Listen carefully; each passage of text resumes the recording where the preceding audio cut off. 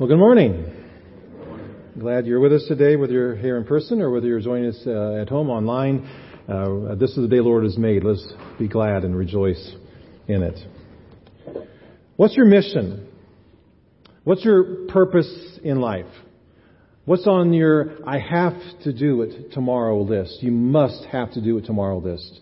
That's the question we began with last week. What's your mission? What's your purpose? What drives you in life? What motivates you? And we began our sermon series called Blessed last week with that question. And we saw in Scripture that Jesus must have to, mission was to reach and to restore and to reproduce. It was to reach people who were far from God. It was to restore them to relationship with God, to God's purpose for them. And it was to reproduce that mission in the lives of the disciples that He called to Him, who followed Him. And we saw that that's to be our mission as well. That mission is passed along to us, to reach and to restore and reproduce that in the lives of the people around us. We also saw that that's nothing new. That's nothing new that Jesus came up with. In fact, this is the call that God gave to Abraham, the commission that God gave to Abraham way back in Genesis chapter 12. At the very beginning of the formation of the nation of Israel, God said this: I will make you into a great nation, and I will bless you, and I will make your name great. And you will be a blessing, and I will bless those who bless you, and whoever curses you, I will curse, and all peoples on earth will be blessed through you. In other words, we are blessed to be a blessing. What does that look like? What does it look like to bless people? Is it simply saying bless you after somebody sneezes? Is it signing a note or a card or an email, God bless you? Is it maybe saying God bless you when you say goodbye to somebody and you're not going to see them for a while? That's fine. It's nice. It's good to do those things, but it's clearly more than that. So that's what we're going to be examining these next few weeks. And each week we'll focus on one specific practice that we can do to bless people. And this morning, we're going to begin with the B of bless, begin with prayer. Now, if you've grown up around church, you're probably thinking, well, duh, of course. I mean, you're supposed to pray before you do things. That's Christianity 101. Yeah. But I think the tendency for a lot of us is to forego the step, to pray after the fact, or to take the first step and then begin to pray, or to throw up a short kind of perfunctory prayer, but not really truly seeking the heart of God, not really truly seeking His will and submitting ourselves to that. And when you read through the Scriptures, both the Old Testament and the New, prayer is not just an add-on. It's the lifeline. It's the lifeblood of a relationship with the Lord. It's oxygen that keeps our hearts pumping for Jesus. It's fuel that keeps us strong and growing and vital in Jesus. And without it, we're anemic. We're ineffective. We lack intimacy with God the Father. I mean, even Jesus began with prayer. He was the Son of God. He lived a perfect life when He walked this earth. But He began with prayer. And as we're going to see in a few minutes, He also continues to pray today. Let's begin, though, by tracing a few instances where Jesus prayed. The first one is from Luke chapter 4. This is just after Jesus was baptized in the Jordan River by His cousin John the Baptist. And you remember in that scene, the Holy Spirit hovers over Jesus at that moment, and God the Father audibly says and declares, "You're my Son, whom I loved. With you I'm well pleased." And it says immediately after this, then Jesus, Luke 4:1, then Jesus, being filled with the Holy Spirit, returned from the Jordan and was led by the Spirit into the wilderness. So before Jesus begins His public ministry, Jesus is led by the Spirit into the wilderness where Jesus communes with God the Father. He prays, He talks, He listens, He communes, He sits in silence before God the Father, and then He's led into this big face-off with Satan in the desert before He begins His ministry. And then again in Luke chapter 6, we read this. One of those days, Jesus went out to a mountainside to pray and spent the night praying to God. He spends the whole night talking to God the Father, asking for strength, no doubt, asking for wisdom, no doubt, asking for power, no doubt, asking for a palpable awareness of His Father's presence with Him, and that the Father would prepare the way for what He had to do next. Now, if Jesus did that, how much more Do we need to do that?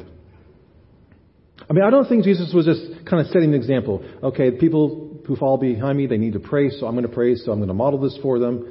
No, I think Jesus needed to pray. He had to pray. It was his lifeline to his Father. It's what kept him going. It gave him strength and power. Jesus began with prayer, and so should we. I mean, I'm sure many of you here are praying on a regular basis for family or friends, hopefully for the church. That would be great. Hopefully for our nation and our world. God bless so-and-so. God heal so-and-so. God comfort so-and-so. God work in our nation and the world for your purposes, and so on and so. That's fantastic. Keep that up. But could I suggest that you add this as well? God, how do you want me to use my time today? God, how do you want to use me to bless the people around me that you bring into my path today? God, give me opportunity to share your love and your truth with specific people who come across my path today. Now, I'm confident if you pray that prayer on a regular basis, God will answer it. And He will give you specific people and specific opportunities to bless people, to connect, to love, to encourage, to challenge, to comfort, to bless them. Would you make that a part of your daily prayers? God, give me opportunities to bless people. Arrangements that you've made in advance for me to walk into. That's where we're going to begin this whole blessing campaign that God gave to Abraham. And we're going to begin with prayer. Now, you might have some questions here. What if I get it wrong? What if I get the wrong message? How will I know what to do or say? Good question. I've got an encouraging answer. Remember, Jesus is praying for us. He's still praying. He's still praying for us. His prayers didn't end after He resurrected and went up into heaven. He's still talking to the Father. And the primary object of His prayers, subject of His prayers is us, is you. I mean, listen to Romans 8:34. Christ Jesus, who died, more than that, who was raised to life, is at the right hand of God and is also interceding for us. Hebrews 7:25 tells us He lives forever to intercede with God on their behalf, their being God's people. Now, I got to tell you, the idea that Jesus is praying for me, specifically me, has encouraged me so many times. Because I know my faults and my failures. I know I can be weak and get discouraged easily. I can get frustrated with myself. I don't get it right often. But Jesus is not weak. And Jesus is not discouraged about me. And Jesus is not discouraged about you. He continually and forever is praying for you and for me. I love this quote from Robert Murray McCheyne, a 19th century Scottish preacher. If I could hear Christ praying for me in the next room, I would not fear a million enemies. Yet the distance makes no difference. He is praying for me. And Jesus' prayers will not fail. So we are to begin with prayer. We are to begin with prayer in our mission to bless other people. Let's take a look now at our second passage from Luke chapter 11. This is where Jesus gives some details about how to pray. Pick it up in verse 1. One day Jesus was praying in a certain place. And when He finished, one of His disciples said to Him, Lord, teach us to pray just as John taught his disciples. Talking about John the Baptist who came before Jesus, and he had some disciples that he was teaching, pray, and so on. Jesus said to them, when you pray, say, Father, hallowed be your name. Your kingdom come. Give us each day our daily bread. Forgive us our sins, for we also forgive everyone who sins against us. And lead us not into temptation. Of course, you might recognize this as the Lord's Prayer. There's a little bit longer version that we often pray in Matthew 6. And in this, Jesus gives us the basic tenements of how to pray. And I can't improve upon it. It's basically, begin with, worship God, acknowledge God, praise Him, give Him the glory. Be thankful for what He's done. Pray for His will to be done, His kingdom to come. Pray that He'll provide what you need. Ask Him to forgive your sins, and then ask Him to help you to forgive others. That's not easy to do sometimes. And then pray that we'll resist temptation. That's a good place to start. But then, since Jesus knows that as human beings we can get discouraged, And we can give up in prayer very easily. He tells a parable. Listen to it. It begins in verse 5. Then Jesus said to them, suppose one of you has a friend, and he goes to him at midnight and says, friend, lend me 3 loaves of bread, because a friend of mine on a journey has come to me, and I have nothing to set before him. Then the one inside answers, don't bother me. The door is already locked, and my children are in bed with me. I can't get up and give you anything. Jesus said, I tell you, though he will not get up and give him the bread because he is his friend, yet because of the man's boldness, he will get up and give him as much as he needs. Jesus then said, so I say to you, ask and it will be given to you. Seek and you will find. Knock and the door will be open to you. For everyone who asks receives. He who seeks finds. And to the one who knocks, the door will be opened. What's Jesus teaching us here? He's teaching us to be persistent and confident in prayer. To not give up. To keep praying. To keep persisting. To keep asking and seeking and knocking. Why? Is it because we have to wear God down? Because He's reluctant to give us an answer? No. God blesses us all the time with amazing gifts. And God loves us so much He sent His Son to die for us. It's not that. Is it because we have to make our point clear to God? He doesn't really understand what we need, so we have to keep pounding it in. No, God's not obtuse. God understands what we need better than we know ourselves.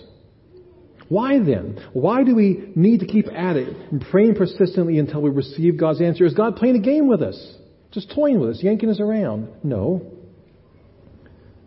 It's through prayer that we grow our relationship with God the Father.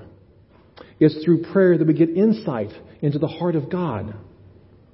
It's through prayer that we are shaped and our attitudes and desires and responses are molded. It's through prayer that we draw near to God. I mean, think of it this way.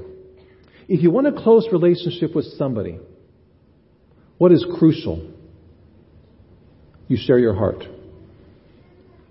And you don't do it just once. You do it frequently, right? You share your heart, your dreams, your struggles, your wants, your needs. And you do it frequently and intensely. And intimacy develops, right?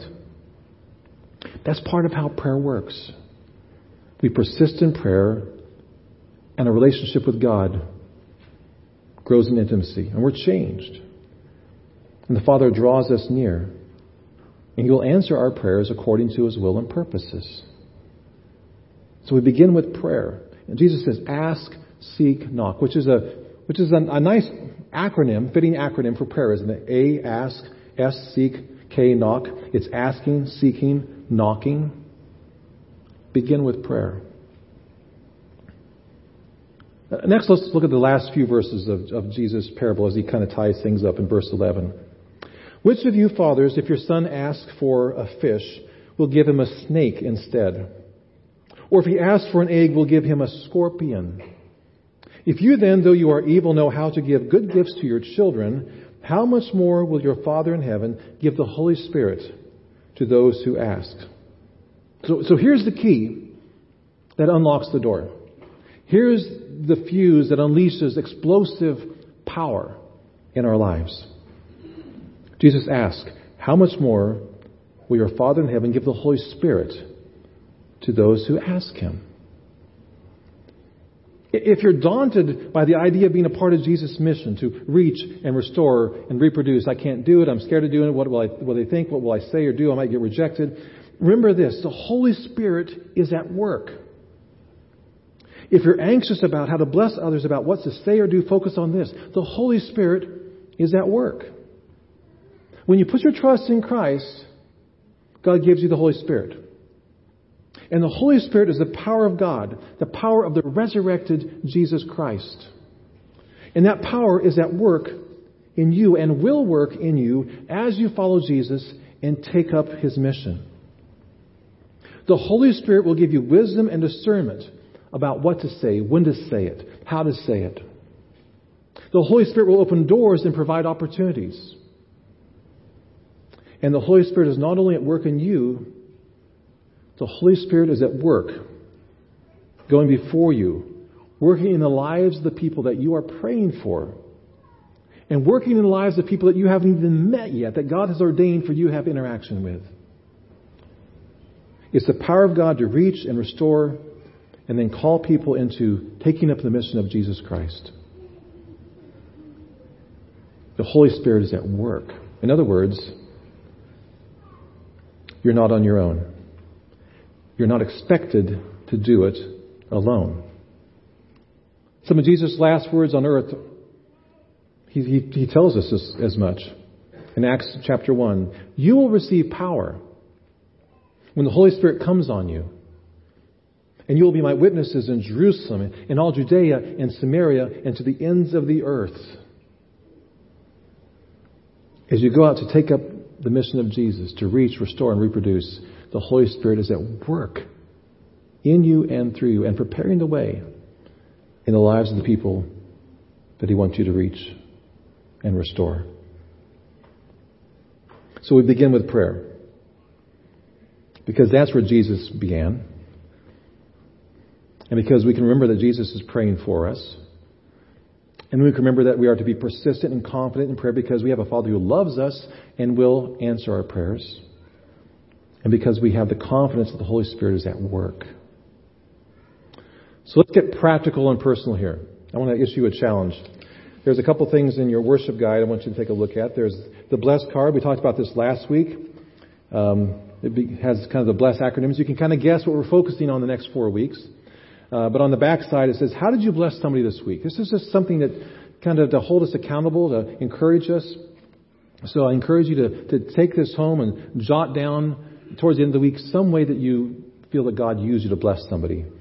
And then maybe share it with somebody else, or bring it back and share it with us. Drop it in the offering bags. You can sign if you want. You don't have to, but just let us know. That'd be great. The other thing is to be praying for people consistently. And there's a prayer guide here you can use to be praying for people. But I want to get really specific here. Make it very easy to remember. I challenge you to pray for the same 5 people for 5 minutes every day for the next 5 weeks. 5 people, the same 5 people, 5 minutes a day for the next 5 weeks. I'm not asking you to pray for 30 people. I'm not asking you to pray for an hour. 5 people for 5 minutes every day for the next 5 weeks. And the reason I'm asking you that is because I believe that Jesus is praying for you. I believe that the Holy Spirit is at work. And that if we're persistent and keep asking and keep seeking, keep knocking, Jesus will answer those prayers. The Father will answer those prayers. So 5 people, 5 minutes a day for 5 weeks. As you do so, I am confident that God will give you opportunities to bless those people, to listen to them, to be there for them, to serve them, to share your story of how you came to faith in Christ, to bless them in some way. I'm confident that God will be at work in their lives as you pray for them. It might be something dramatic that you notice. It could be something very subtle. It could be something behind the scenes that you don't see. It could be down the road, months or years even. But God will answer those prayers. 5 people, specific people, every day for 5 minutes for 5 weeks. You can do that. And we can do that because Jesus and the Holy Spirit will be doing it with us. So I'm going to finish in prayer, and then I'm going to give you the chance to pray the Lord's Prayer with me before I finish the service. Heavenly Father, we come before you, and we're so grateful that you have done everything that's needed to initiate a relationship with us. You sent your Son Jesus. You provided your Word. Lord, you have sent your Holy Spirit. And so we're just grateful that you in your great mercy and grace and love, chose to bless us. And Lord, we know that blessing is not to be self-focused. We are blessed to be a blessing. So Lord, give us antenna that are tuned in to your Holy Spirit to sense the specific people that we are to be praying for, to sense the opportunities that you will provide, the doors that will be opened. And then, Lord, through the power of your Holy Spirit, give us the courage and the faithfulness, the intentionality to walk through those doors, to bless people as you lead us. Father, I pray for the 5 specific people that each person will be praying for. I pray for them in advance, that your Holy Spirit would be at work in their lives, their circumstances, to soften their hearts, to open their minds to your truth, to lower barriers, to dissolve barriers and misconceptions, and that they might sense your love, your truth, your Holy Spirit at work in them. We thank you, Lord, that we do not have to do this alone. And we're grateful that Jesus is praying for us. We're grateful that the Holy Spirit is at work in us and through us.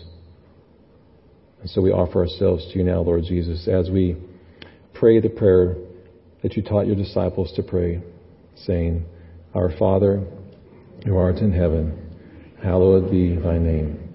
Thy kingdom come, thy will be done, on earth as it is in heaven. And give us this day our daily bread, and forgive us our sins as we forgive those who sin against us. And lead us not into temptation, but deliver us from evil. For thine is the kingdom, and the power, and the glory forever. Amen. Before we conclude the service, just a couple of quick announcements. After this service, there'll be a brief congregational meeting in the fellowship hall. We're going to vote some folks into membership. Next Sunday on the 25th, there'll be an opportunity for folks who are new to the church to meet some staff and have some refreshments. There's details about that in the worship guide. We have a Connecting Point class coming up on the 9th of October. That's where, if you're interested in membership or you just want to come and ask questions about the church, I'll be leading the class. You can ask questions of me about the church, about the denomination, so on and so forth. We'd love to have you there. And then finally, there's a great opportunity to serve our community. Fall Fix up on October 8th, details in the worship guide.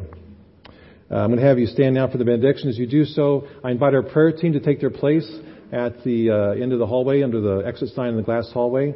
If you're here today and you would like somebody to pray with you after the service, please join them there. Now may the love of God the Father, may the grace of Jesus Christ, His Son and our Savior, may the power and fellowship of the Holy Spirit abide with you now and always. Amen.